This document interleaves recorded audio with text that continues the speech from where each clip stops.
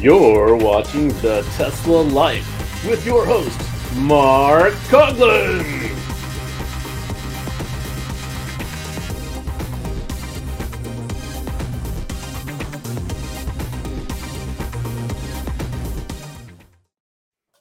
Hello, everybody, and welcome to the Tesla Life number 240, the 9th of February 2022. And as you can see, Patrick is slowly taking over the show.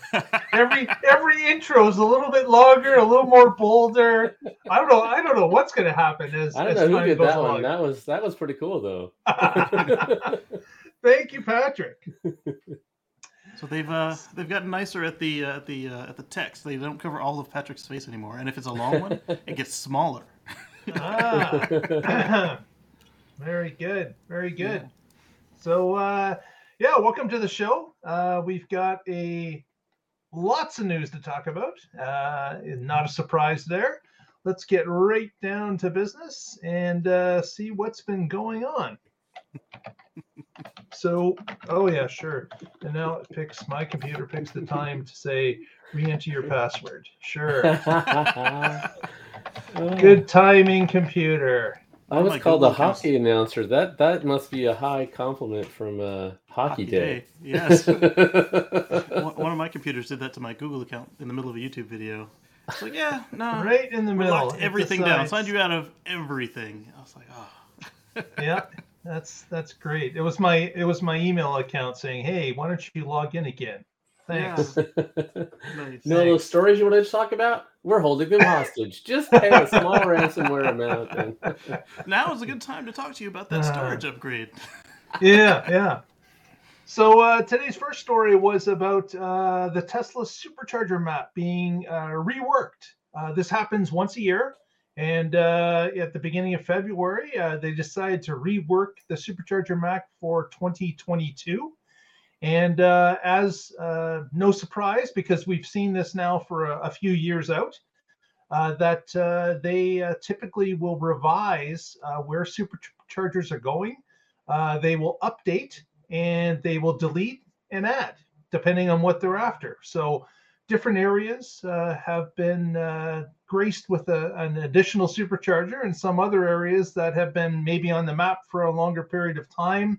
Some of those have been deleted. And then, of course, we get an update. Every time you go to the Tesla page and go into the charging area, you can look at the map, and it will give you an indication as to whether the supercharger is active or planned. And if it's planned, if you hover over them or click on them, they will indicate what quarter they expect that supercharger to open. So here in Ontario, we have seen a few more added to the map. One or two have been moved, but it looked pretty good for us. But again, we were pretty good before it as well. There still are a few areas that we're hoping for one to go in. But at this point, things seem to be moving along nicely. What I did want to mention was to one of our friends of the show, Mr. Evan Fusco. He is getting a supercharger down in his neighborhood, which is going to alleviate a problem that he has had now for many years. And that was traveling from his area of Springfield, Missouri, over to Nashville. Which could not have been done in his Model S, but they're now adding a new supercharger in Jonesboro, I believe it is, that will allow him to make it.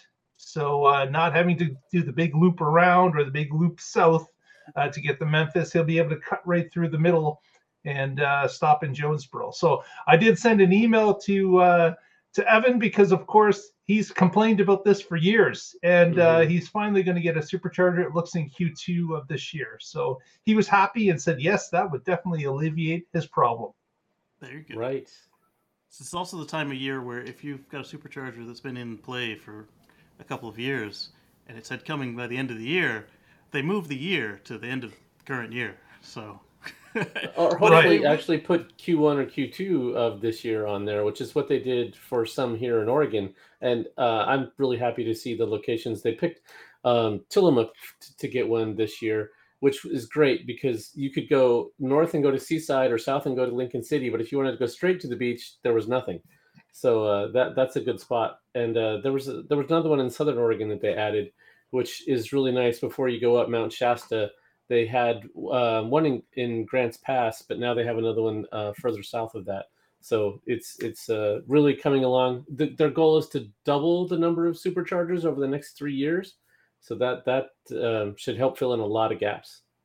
But that's on the ones that they actually are making progress. On the ones where local regulators, legislatures, etc., are blocking them, they just move the year back, and then it happens eventually. Like mine was coming soon since 2017, then it showed up in was it late 2019, early 2020, or as soon as you moved. Yeah, after I moved away, it showed up. Yeah, they were just saying, wait until Casey moves. Casey, you were the one that was holding up that supercharger all along, and you didn't even know it. Exactly. But now, like I said, there's like 8 of them within 30 minutes of me. There's another one opening soon, and I was at my uncle's place in Maryland this weekend, and he had one that we made a video for, and I didn't edit or publish it yet. Then they had another one now that's like directly on the way into his house. And there's another one around the corner from that one that's at a Wawa that's almost open. The V3 cabinets are still in the bag, so.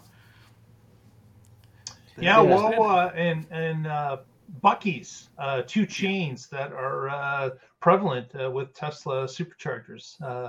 A lot more opening up at those 2 respective establishments. So they're obviously enjoying the relationship they've had with Tesla so far and adding more to the mix. So the more the merrier, and superchargers always better.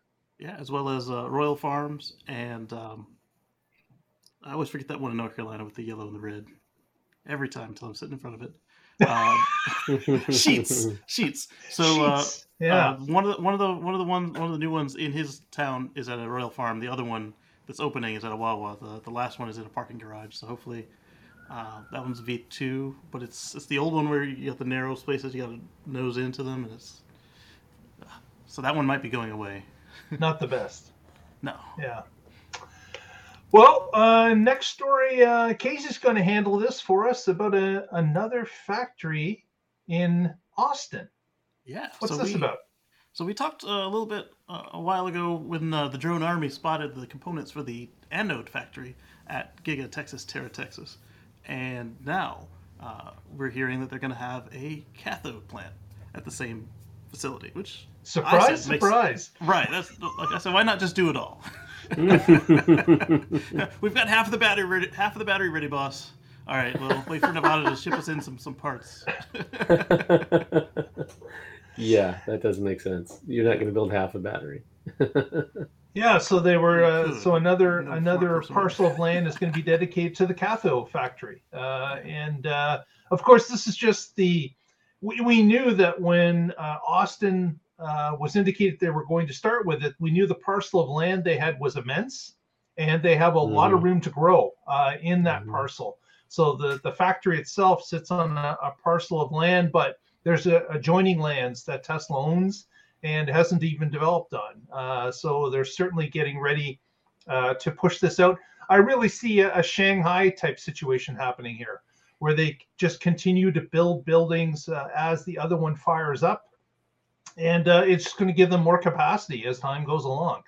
They've got all of the room they need in the world to build out based on the increase in production that they're going to require. So definitely with the 4680 starting in Texas, certainly build all you can in that same footprint so that the delivery of parts to the actual production line are not slowed up by anything. It's all handled, within just a short transfer of parts from the same parcel of land.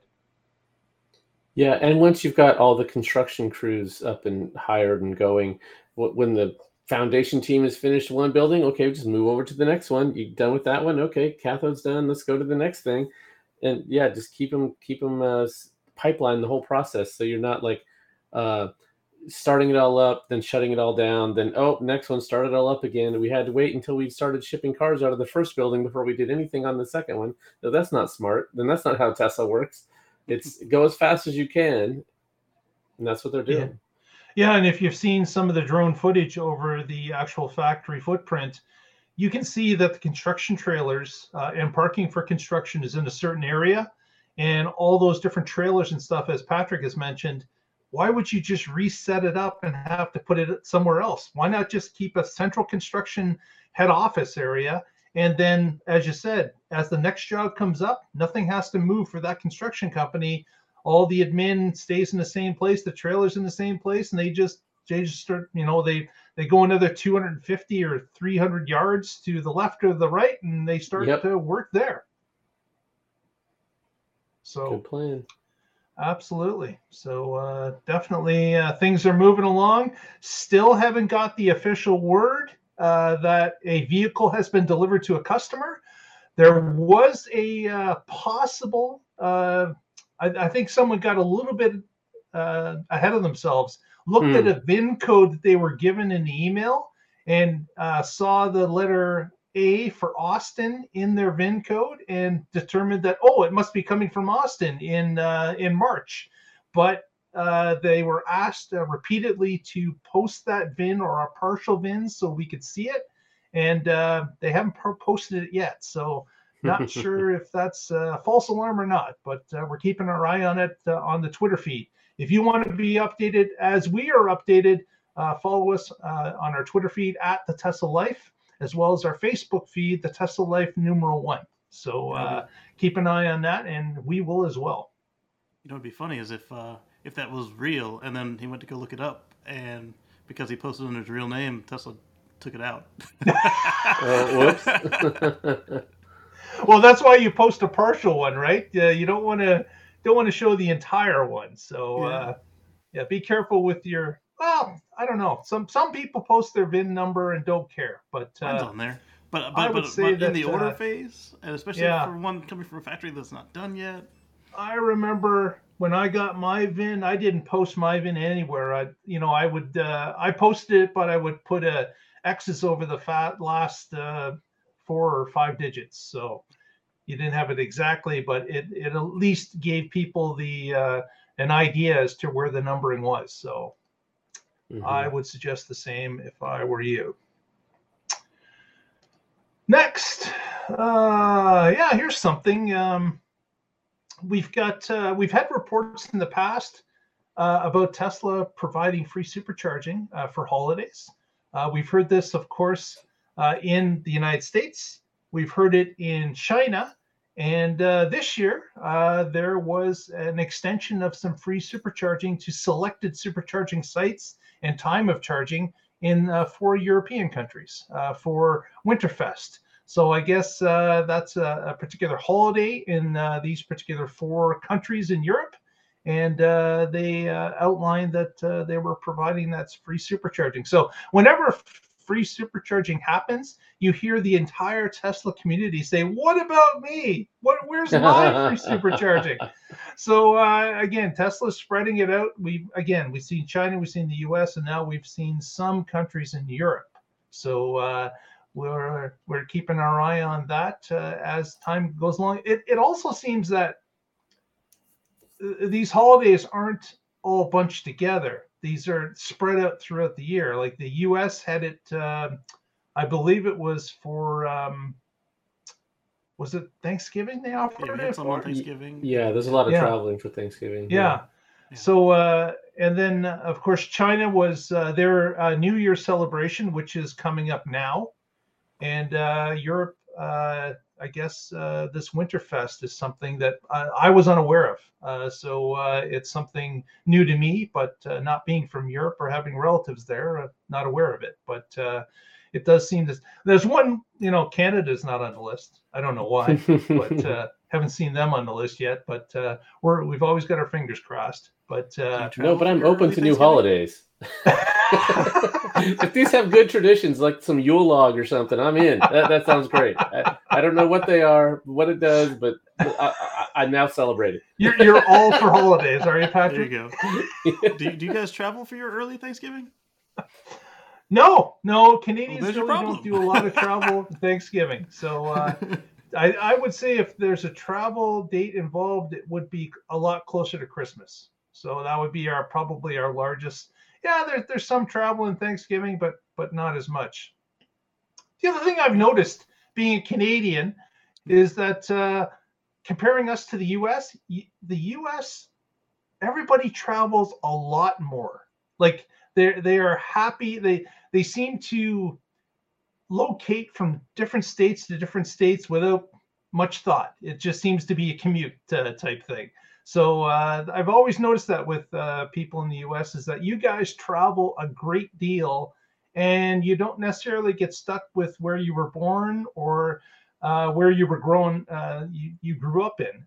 You guys will travel where a job takes you. It doesn't matter what side of the country it is. And Casey, you're a perfect example of that. I've known you for only a few years, and you're moving around quite a bit since I've known you. But part of the problem is your country. You guys are only using 10% of the land.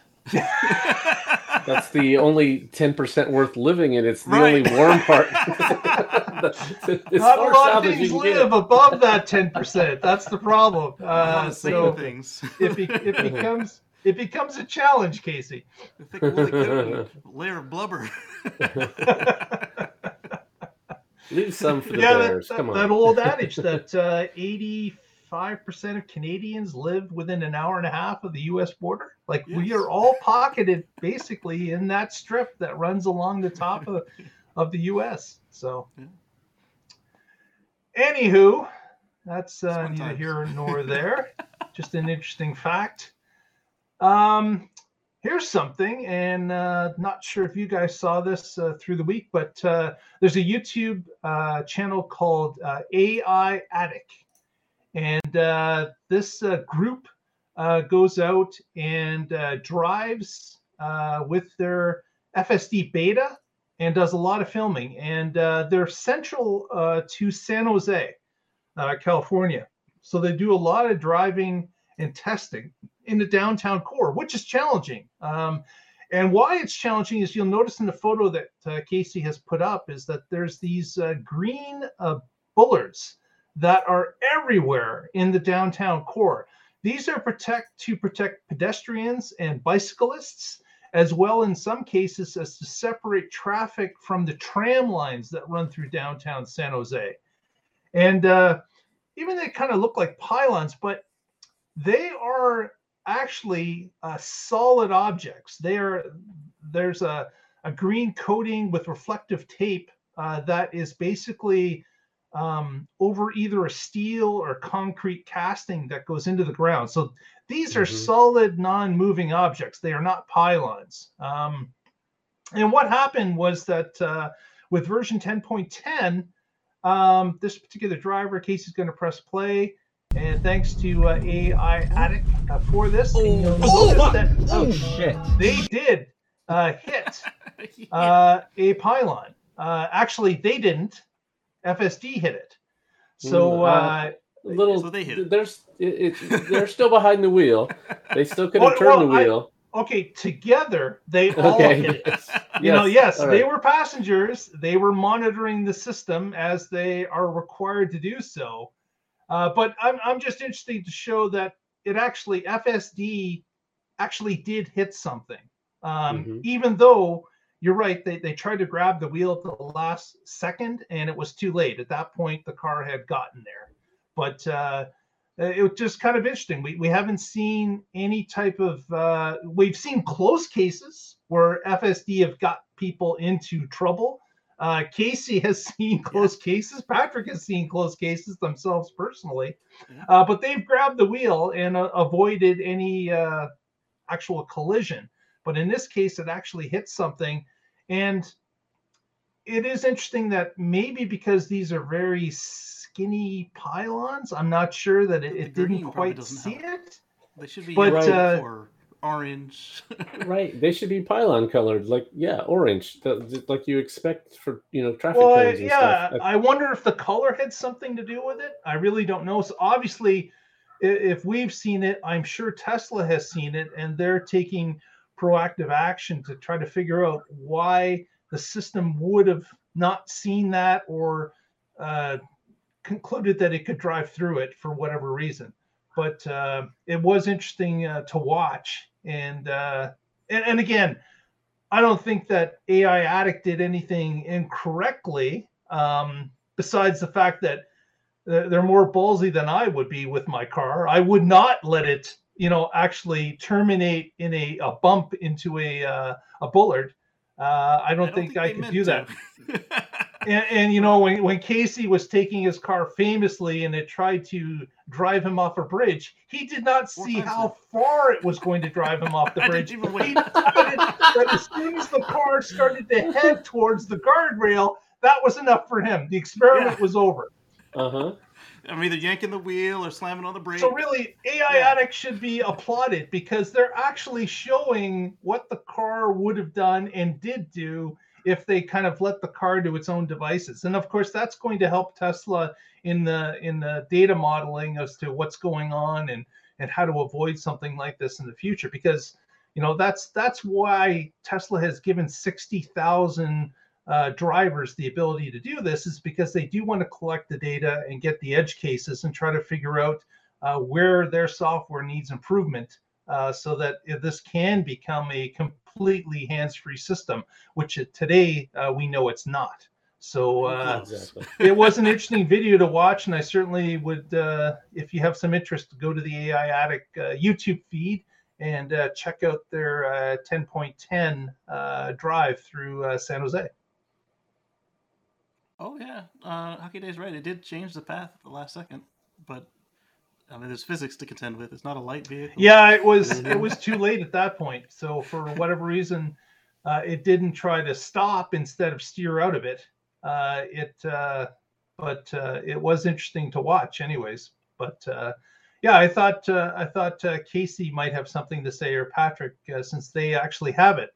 Would you let your car go that far? I think I know the answer, but I thought I'd present it to you in that way. Resounding, hell nah.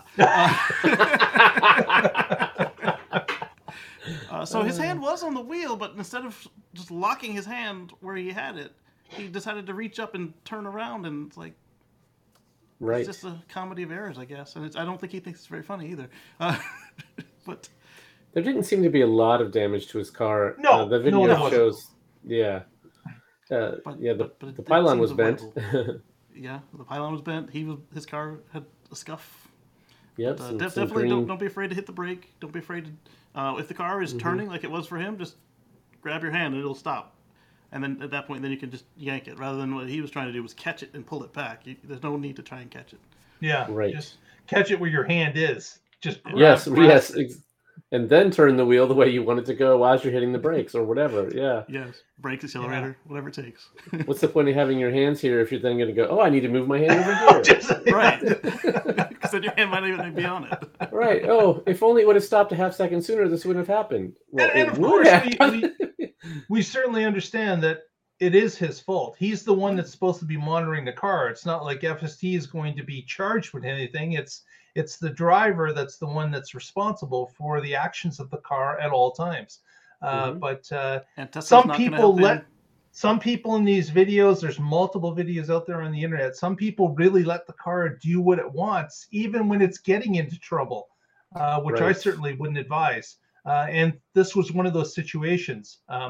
It certainly wasn't it wasn't like turning into oncoming traffic, or in Casey's example of driving off a bridge, but damaging the car certainly, and it wasn't a big case in this particular instance, but certainly be safe out there if you've got it, and as said, keep aware and be able to grasp that wheel and hit that brake at any time, because in this case, the car was performing flawlessly for 8 minutes before this point, and then it kind of had this wrong turn, even though it was operating the same type of streets earlier and was missing all these bollards. So not really sure why, but I'm sure Tesla's now looking at it. Mm-hmm. Absolutely, and to Kenny's point, no, Tesla won't do anything to help you. That they're gonna blame it on you. And we're still seeing on the current versions, we're still seeing the car curb its wheels or smack something hard enough to blow a tire. So I'm still weary, especially during any sort of turning maneuver, and you should be too if you're in this program. And don't get complacent with it, especially not like a lot of people who are on 10.10 are saying that it was much worse for them than 10.9. So I'm kind of like, I don't have that now, so 10.9, it's doing okay, but not good. I think it's doing I'm still on 10.8. 10.8. Yeah, I think I might be behind a bit. Yeah, but 10.8 or 10.8.1. Yeah, probably the second one. But yeah, Okay. I never There are got people stuck on both. Oh, really? Yeah. Okay. Yeah. I know that the 10.9 rollout got halted. It did. And then 10.10 is what everyone's supposed to be getting now because that removes the rolling stop. So that's Right. the recall. Yeah. But if some accident has to get out there to help raise people's awareness that they need to stay vigilant, this is the perfect one because nobody was injured. There was no significant damage. and it's a good PSA that you do have to stay vigilant. The car can do, and in many cases will do, the worst possible thing at the worst possible time. Pay attention or don't use it. Yeah. The people I'm hearing have skipped from 10.8 series to 10.10 said it's better than it was, but the people who went from 9 to 10, I haven't heard anything nice about it yet. Okay. Yeah. So 10 is still a step up from 8. So from my perspective, it's just going up. Right. I didn't have the local maximum in there between. Okay, cool. Absolutely. Yeah. So next one. wanted to touch on Casey was going to talk a little bit about SpaceX and their effort to help Tonga. What's going on with that? So last week, either here or on Sunday or both, we were talking about how Tonga was asked by Elon if they wanted help, but then it seemed like he didn't actually want to do it. Like, not like he didn't want to help them, but like he's like, yeah, no, we need some more stuff. And so now SpaceX is sending engineering teams to Fiji so they can set up a ground station so that Tonga, with these satellites passing overhead, can actually use the service. Because right now, with the laser links turned off, you have to have a ground station to bounce the signal to, and that's what they were missing when Elon was asking whatever he was getting at there. He's like, yeah, do you need it? And a couple of people, there was an actual politician who said, yeah. And he blasted on by as if the guy didn't say anything. So my assumption was that particular politician didn't have the authority to actually talk to Musk. But it looks like they've sorted through whatever the issues were and are now on their way to getting Tonga back online, literally online. Awesome. Yeah. Yeah, so they're actually installing a ground station in Fiji to give them a close enough, I guess, physical presence on the ground to help out Tonga. Yeah, that'll also help out Fiji. Yeah, I would think so too. Yeah. So, congratulations. That certainly is that would probably be a great help to a country that's been crippled by a volcano to get some solid communication back on the internet through Starlink. And this is important because the Kingdom of Tonga, they currently they have undersea cables, but they've been severed by the volcanic eruption. And one of the things that Elon mentioned was they still have the competitor satellite service geostationary, so it's really terrible, slow, and latent. And so now they can get back online in a manner that they're accustomed to with fiber. So this is good. Exactly. Yeah. Exactly. Next, just wanted to touch upon, there was we put this up on our Twitter feed, but friend of the show, Teslatino, Raphael, who has been on the show a couple times, he was doing a bit of a regional drive around and was having to stop at a few different superchargers through Florida where he resides. And Raphael had stopped at one particular supercharger and decided to film a PSA, which you can watch on our Twitter feed. It's about 3 minutes long or so. But what he wanted to do was just let people know at a supercharger, there are some basic etiquettes that people should observe. And this was certainly something that is it should be second nature to anyone that's at a supercharger. He was indicating that someone was actually urinating on the ground at a supercharger. And it's like, okay, we've seen garbage spread around or dropped out of the car. We've seen people throw things out their windows as they're parked. But this just really, it's just wrong. So, if this kind of stuff happens, it shouldn't. Like this is something that should be second nature to everybody. This is a public space. It is something that we as all Tesla drivers would like to have a clean, a safe, a well-lit place to supercharge our vehicles when we're on long trips. And having to deal with someone that's urinating is just ridiculous. I can't understand that. He was kind of taken back and made this quick little video at night after he saw the incident, and just wanted to let people know in the community that, this is not right. We're better than this. This should not be happening. It doesn't matter who you are. You should not be behaving in such a manner. So, not even in Florida. No, it's disappointing. It really is. It's disappointing to hear that that's going on in some places. If you click on the supercharger icons on the map, they'll tell you what's there. So if you don't see the little restroom people icon, and you need to go, then you want to stop on your way in to the supercharger or pick one that's got the little restroom people icons. It's pretty straightforward. Yeah. So kind of disappointing, but again, he was kind of surprised about it, and so was I. But thought I'd mention it during the show that let's be better people. Like that's just not acceptable in any way, shape, or form. Mm-hmm. So next, we got a story that actually the Boring Company had produced a new photo that we're going to share here. Let me just share this particular picture.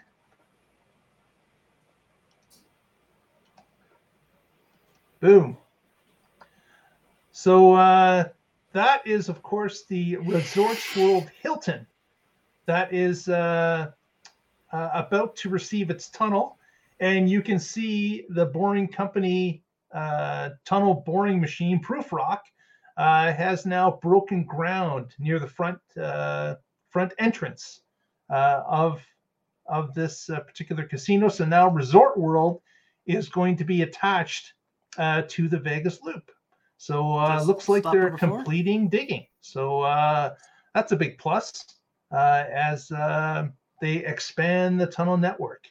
And of course, we know it's going to go much further than that, but this was the first stage because Resort World, seeing the writing on the wall, decided that, hey, we're close to the convention center. Why don't we get our own line run right to our front door? And they were the first ones on the phone with the Boring Company to indicate that they wanted it to expand right to their front door. And the Boring Company was happy to oblige and start the digging a couple months ago.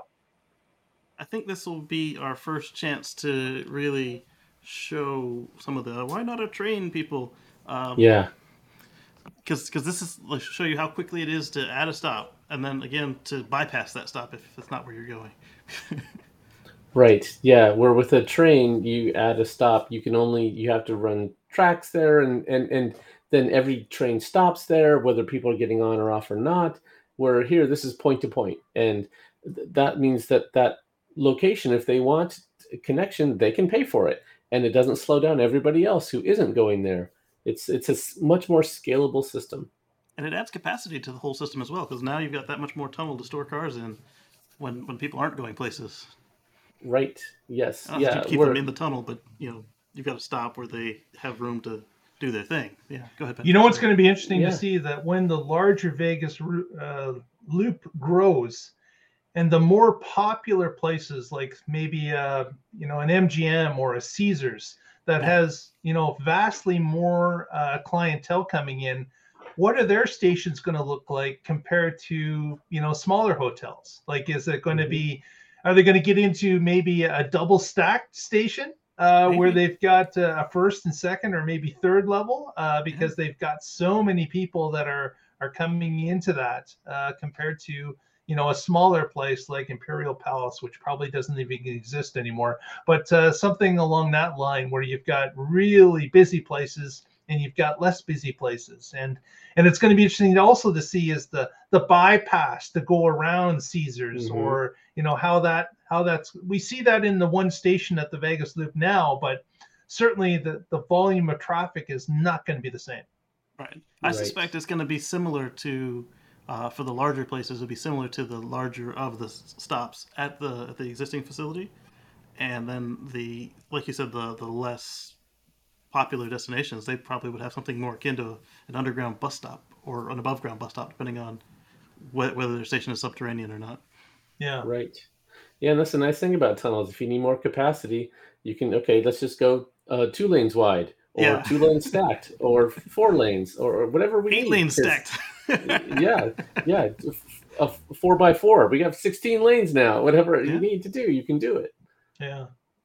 Yeah, it's going to be fun to see that system start to come online and add different locations, and also see what happens to some properties that decided not to be part of the first run. If they'll be jumping in right away after seeing these other locations start to hook up to the airport and other places like the convention center and the arena. It's going to be really interesting to see how the uptake on this happens. It'll be scrambling. I'm still surprised that they're going to have airport access, because every other place, the taxi lobby is able to stop that. In New York, they have an awesome subway system. It goes to none of the airports. I know. That's exactly right. Yeah. You got to take a bus from the airport if you want public transit. And it's like, you've got this fantastic subway system and none of the airports are connected to it. Right. That's not a mistake. I wonder if the taxi union has any plans to maybe get their drivers into the tunnels or operate the robo-taxis, or there's got to be some reason they thought this was a good idea for themselves. Or maybe they thought this was some weird folly and it would never work. Yeah. Yeah. I think it's that one. They were like, IBM and whatever. Microsoft. Oh yeah, you want to own the rights to the operating system? Yeah, that's fine. It's a toy. Go ahead. Exactly. Okay, so let's share this, and I think Patrick's going to be able to talk about this one. I'm going to throw him out. Just he doesn't even know this is going to happen, but we're gonna throw Patrick into this next story. The whole show's been this way. Oh, and did you see it? Patrick, you see this update to your app screen? I have not yet seen it. I'm on Android. We tend to get these things after the iPhone folks, so I have not. No, Android. So this just showed up a couple days ago, and it's now allowing us to see our charge stats, our gas savings for the vehicle. And you can see these blue bars here indicate the times that you've charged at home. The red are the superchargers, and there's also another one for other, which would be a gray line, which is not present on my particular I've got stats here because I'm not charging anywhere else. So since you spent $51 in California. Yep, that's right. 51 CAs. I have to pay in California dollars for some reason. Haven't figured that out yet, but it's that's CA for Canadian, and you can show the gas equivalent down here. I would have spent $237 in gas equivalency, and of course comparing that to the electricity charge of $51. You've got a difference, a savings of $186 in this particular 30-day period. So it's kind of a cool little addition to your Tesla app that you can now show to anyone that would have interest. How much money are you saving with your car?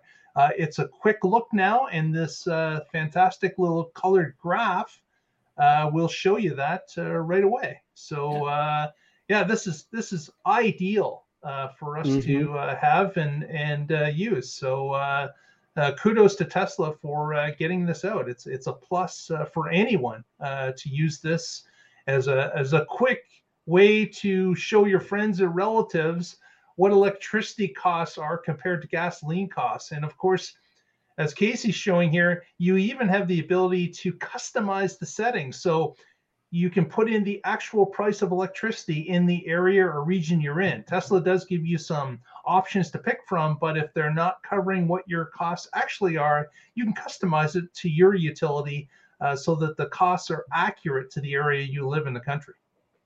And you can drill down too. That's right. So that's pretty cool. I've already put in all my electricity they have yours from tariffs. when you were a Powerwall user. Yeah, exactly. I had to put that in for solar and Powerwall. So I'm hoping that it can just use the data that the same app. So it hopefully can use that same information. Because but not on a second car or second phone. What now? Not on a second car or second phone. So your whatever car is the app deems as primary is gonna be the one that has these stats. The other one you have to attach it. It's a shame. So we have two cars on our account. That's what I'm saying, yeah. And it's only going to work for one? It'll work for both, but you'll have to put the other one in manually. Oh, weird. Oh, it's not going to use the same stats. He's going to have to put the second one in. At least that's what the early iPhone people were saying. Okay. All right. Yeah, so I'll report back when I get it and let you know how it goes. Yeah, the weird thing, the way they do Android is like, they give you they publish it right away when they publish the iPhone, but they don't seem to have asked for any of that expedition that the other large app makers get. So it seems like go out in waves and by device type and region, and it could be up to a month after they update the app before you see it on your phone if you don't sideload. And Patrick and I will tell you, even though I do some risky stuff with my account, I am not about to load a sideload app to my phone with full access to my car and his house. Right. Yeah. Makes absolute sense. But hopefully that rolls out to Android soon because there were some people that was Android I discussing. showed you on. Oh, okay. So you got it before I did. It's there. Yeah. So Patrick can just update his app and he'll have that. Hopefully. I'll go look right now. Okay. No, I'll wait. Do it live, right on the show. Do it live so everybody will know, hey, I can get mine too. Next, another little update. Casey's going to share this one. Yes. This one is about the new update for the seat belts recall. Plus, the one that we're really interested in is the color wheel. Oh, okay. That's the one I was about to share. Yeah. So, Okay, so share that with us and explain that, what's going on here. Yeah, so I was clicking on it and now my thing went away. Click here, share here. Oh, I do have an app update installing. Nice. There it is. I don't know why they put it in the middle. Every other one's been at the top. So if you're in China, you can now use the colorizer because over there at the end of the line, you can have your car sent off straight to a wrap session. And eventually this will show up in the rest of the world because we're saying this in English. Yeah, wrap session. A little beatboxing. but we noticed this earlier as well when we started seeing all the different non-Tesla colors in the Shanghai lot. It's like, oh, they finally actually activated this feature they told us about last year. And so if you like somebody like Jason Hughes who had a bright yellow Model S and Model 3 and the screen doesn't match, I mean, he had the ability to reach in and recode it, but us normal folks who haven't hacked our cars, until now, we've had no way to make our car match what it actually looks like.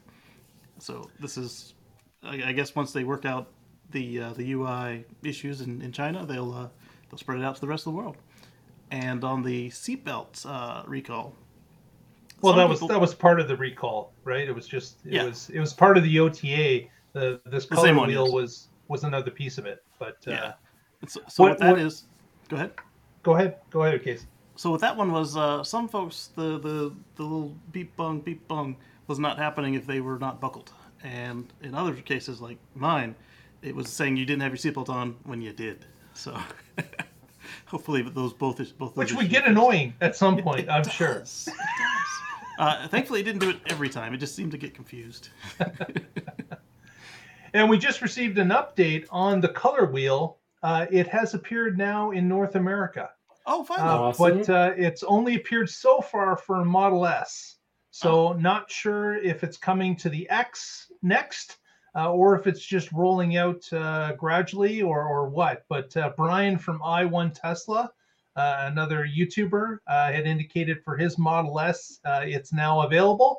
And another thing, he gave a little demonstration on his channel. That's I1 Tesla, if you want to look it up.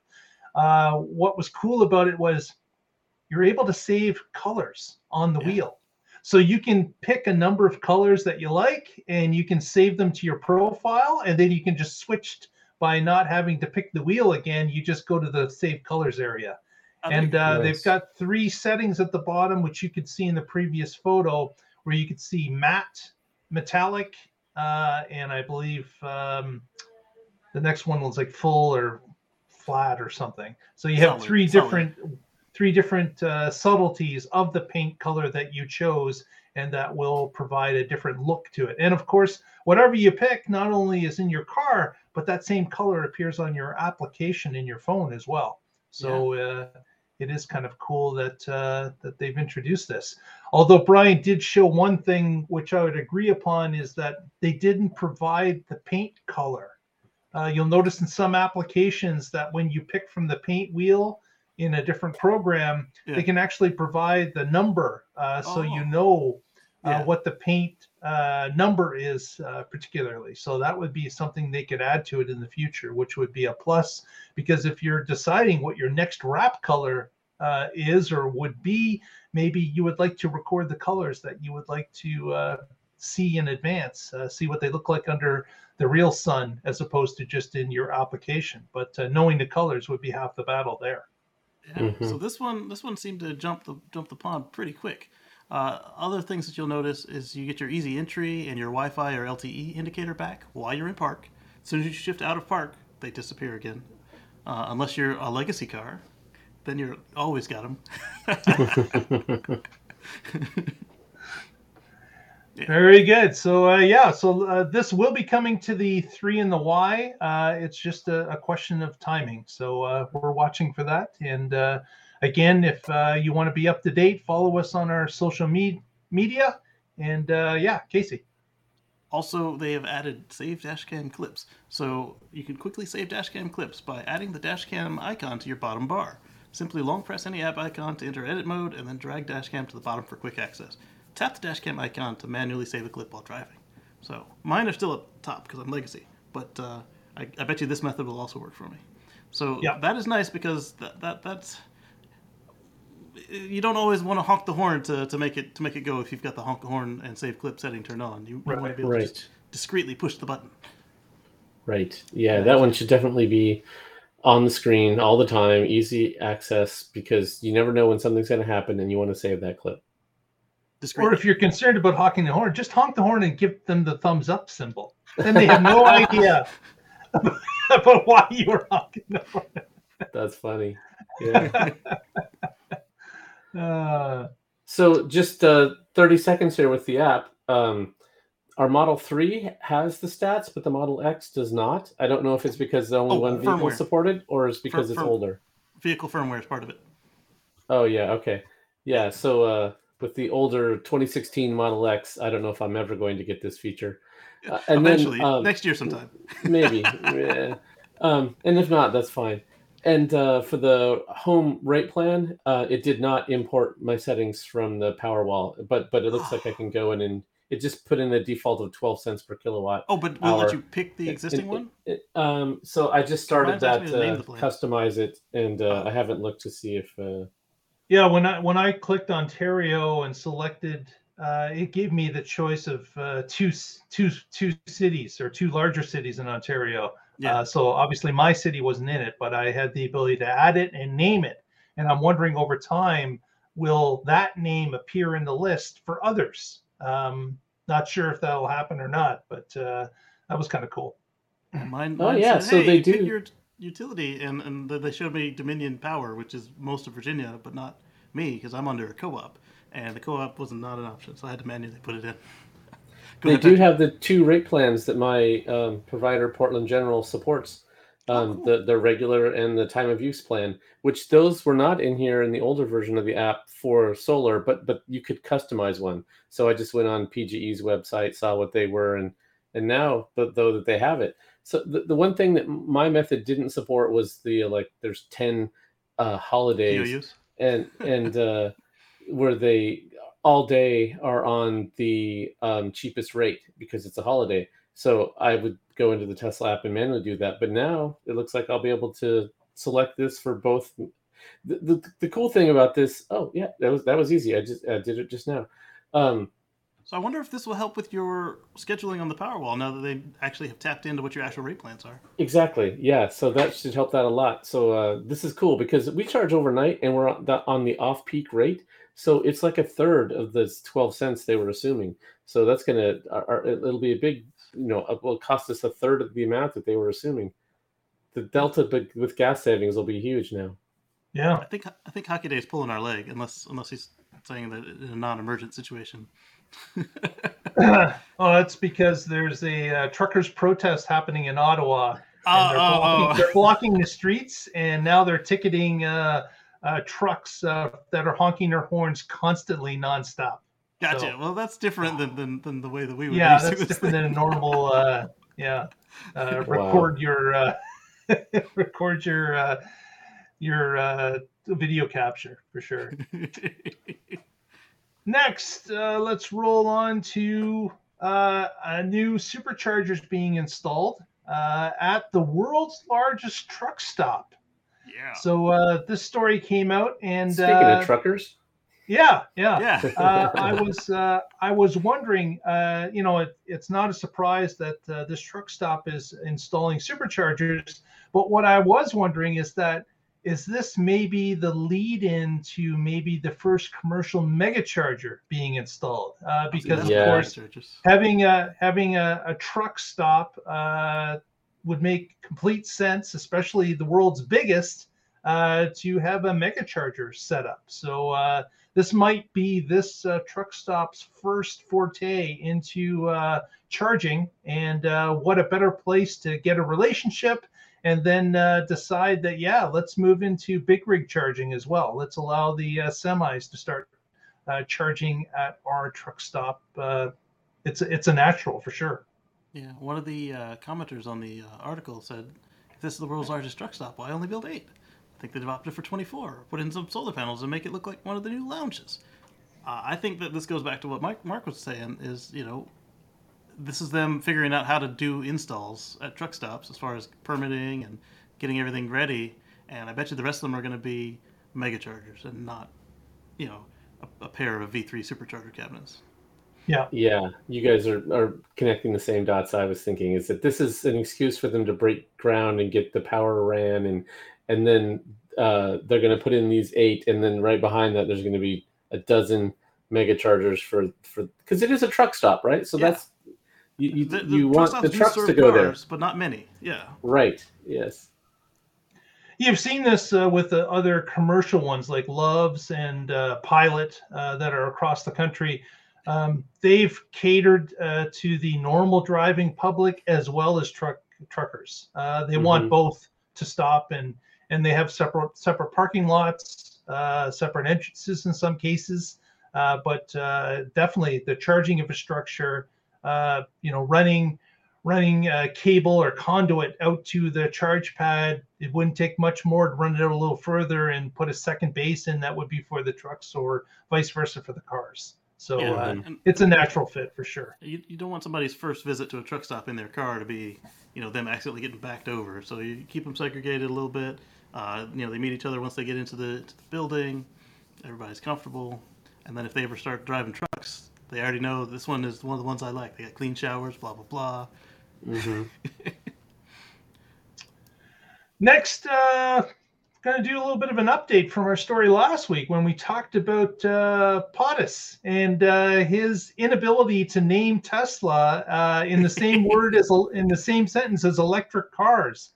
Well, apparently the news got through to him, and Joe Biden did make a speech recently, got up on stage and indeed indicated that Tesla was the largest supplier of electric cars, American-made electric cars in the country.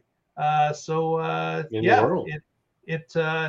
And it is the world, definitely. But I don't know. We talked about Tesla not wanting to have an extra target on their back for no particular reason.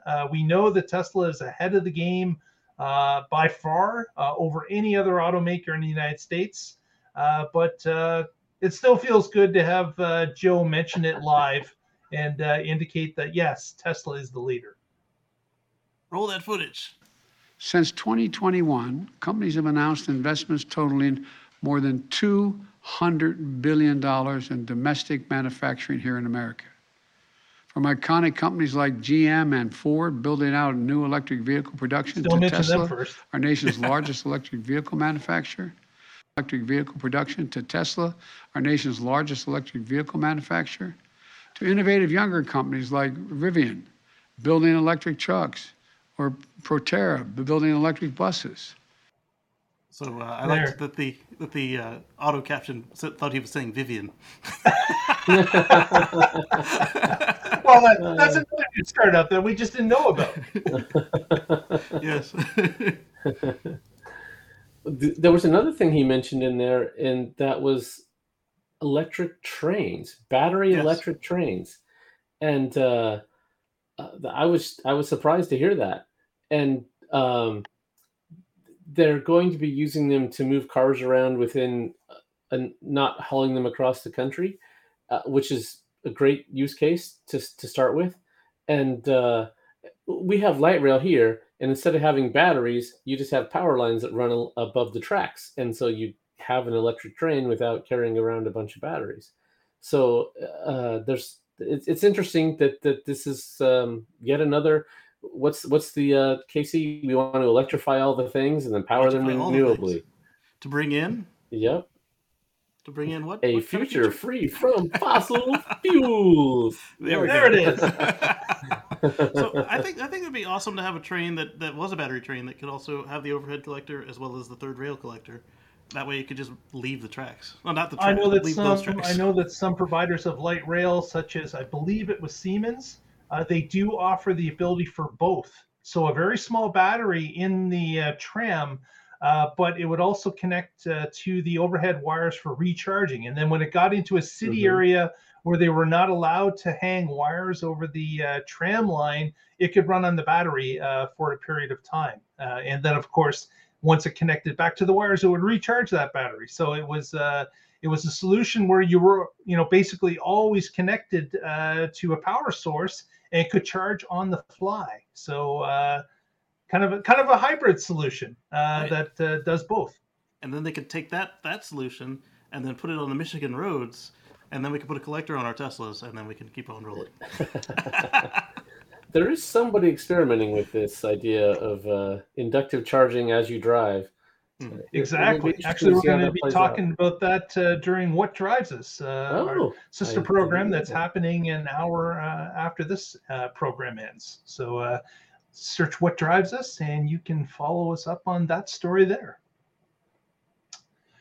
Next, what we've got here is, remember back a couple years ago when the story came out about Flint, Michigan, having lead in their water supply. Elon at that time had indicated that he would step up and provide a solution for the schools to stop their intake of lead into their schools for drinking fountains and stations. And just yesterday, it was announced that the Elon Musk Foundation had completed work at 13 different school buildings in Flint, Michigan, for 78 drinking stations / fountains, and that work had completed. So now all those schools have these filtering systems in place to prevent lead and other contaminants from entering the water stations and fountains, so students don't have to worry about drinking contaminants that has been an issue in Flint, Michigan for a number of years now, which is a bit of surprise, a bit of shock that is the case. But Elon stepped up and made it so that these schools could eliminate that from their drinking water. And kudos to him and the foundation for completing that work just this week. So yeah, they donated $480,000 to Flint back in October of 2018. Yeah. So it takes a long time to change all these pipes, and so I'm glad to see it's finally. And I'm sure COVID didn't speed things up by any means. And they did have some stuff a little more immediately. Remember when Musk donated the filters to Flint as well, and those filters went out very quickly. Right. Yeah, but like as Patrick mentioned, when you have to change the infrastructure, to 13 buildings, you're going back to different sources, and pipes have to be completely replaced, redug up, and replaced in some cases. So it wasn't a quick fix, but at least they worked at it, and they did complete it. It's kind of shocking that the city of Flint was in such a predicament to begin with, but that's sometimes politics plays against us when the good of the people is required. Sometimes there are issues with getting the right thing done. So I would say shocking, but not surprising. Right. Personally. Yeah. Yeah. Well, with that, let's wrap it up. Casey, what do you got happening on the channel coming up this week? So I've got some good stuff going on. I've got a little bit of a surprise for a surprise video coming up for some stuff I did to the car, a little bit of modding. And then we've got our 10.9 videos. We've got 10.9 vanilla and new maps, as well as In the Rain. And then, of course, like I said, the special fun video as well. And you can catch that at youtube.com/KCGreen. That's KACEYGREEN. Very good. Patrick, what do you got happening? Anything happening at carswithcords.net? Yeah, so I've got a few things queued up, and I'm working on some more. One of the, I don't know if I want to tease this or not, but one of the ones I just posted was how much money I saved with my Powerwalls. And now, if Tesla's adding this stuff to the app, it's going to be it'll save me a lot of spreadsheet time, because it'll be so much easier. I'll just look, export, change, go to year, boom, there it is, blog post done, and screenshot finished. You called it, Mark. At some point, you said, "I bet you Patrick's making his end of the year report." I was going to say, maybe after this show, Patrick's got his next blog lined up. It's going to be how much his car has saved him over the last 30 days. Right? Yeah. And one of the things that is really cool about this whole thing works, how they work together. So we have the solar making energy during the day. That's charging up our Powerwalls. That means that can discharge during peak time, which means we can be on the time of use plan and actually save money, which means we're charging overnight when electricity's like less than half the price. So all of these work together, and there's so many people that say, "Oh wow, the electric cars, if everybody gets one, the grid's going to crash." No, it's not. Actually, these can actually make the grid more robust if they work together, and if you're not all just plugging in at 5 o'clock when you come home from work, but instead, if you have something like this rate plan where it's cheaper to charge overnight, that's enough encouragement to make most people charge overnight when the grid has surplus capacity. So yeah, they all forget to plug it in. Yeah, don't be. Yeah. So see, that's the beauty of it, though, is that you plug it in, the car knows the rate because, as Patrick just did, puts it in the app, and then if he doesn't have to, if it's got some minimum level, it waits, and then it doesn't go until it's cheaper or free. Right. Exactly. Yeah. And it's really cool to see how all of them work together. Even with the solar, if the grid goes down, you can say, "Don't charge my car unless my Powerwalls are over 90% full, then go ahead and charge the car." I mean, Yeah. so I mean, it's just got all kinds of intelligence and synergies together. I hate that word, but I said it anyway. Synergy. But it also anyway, allows so- you to buy less batteries. So that's another way that it helps you as well.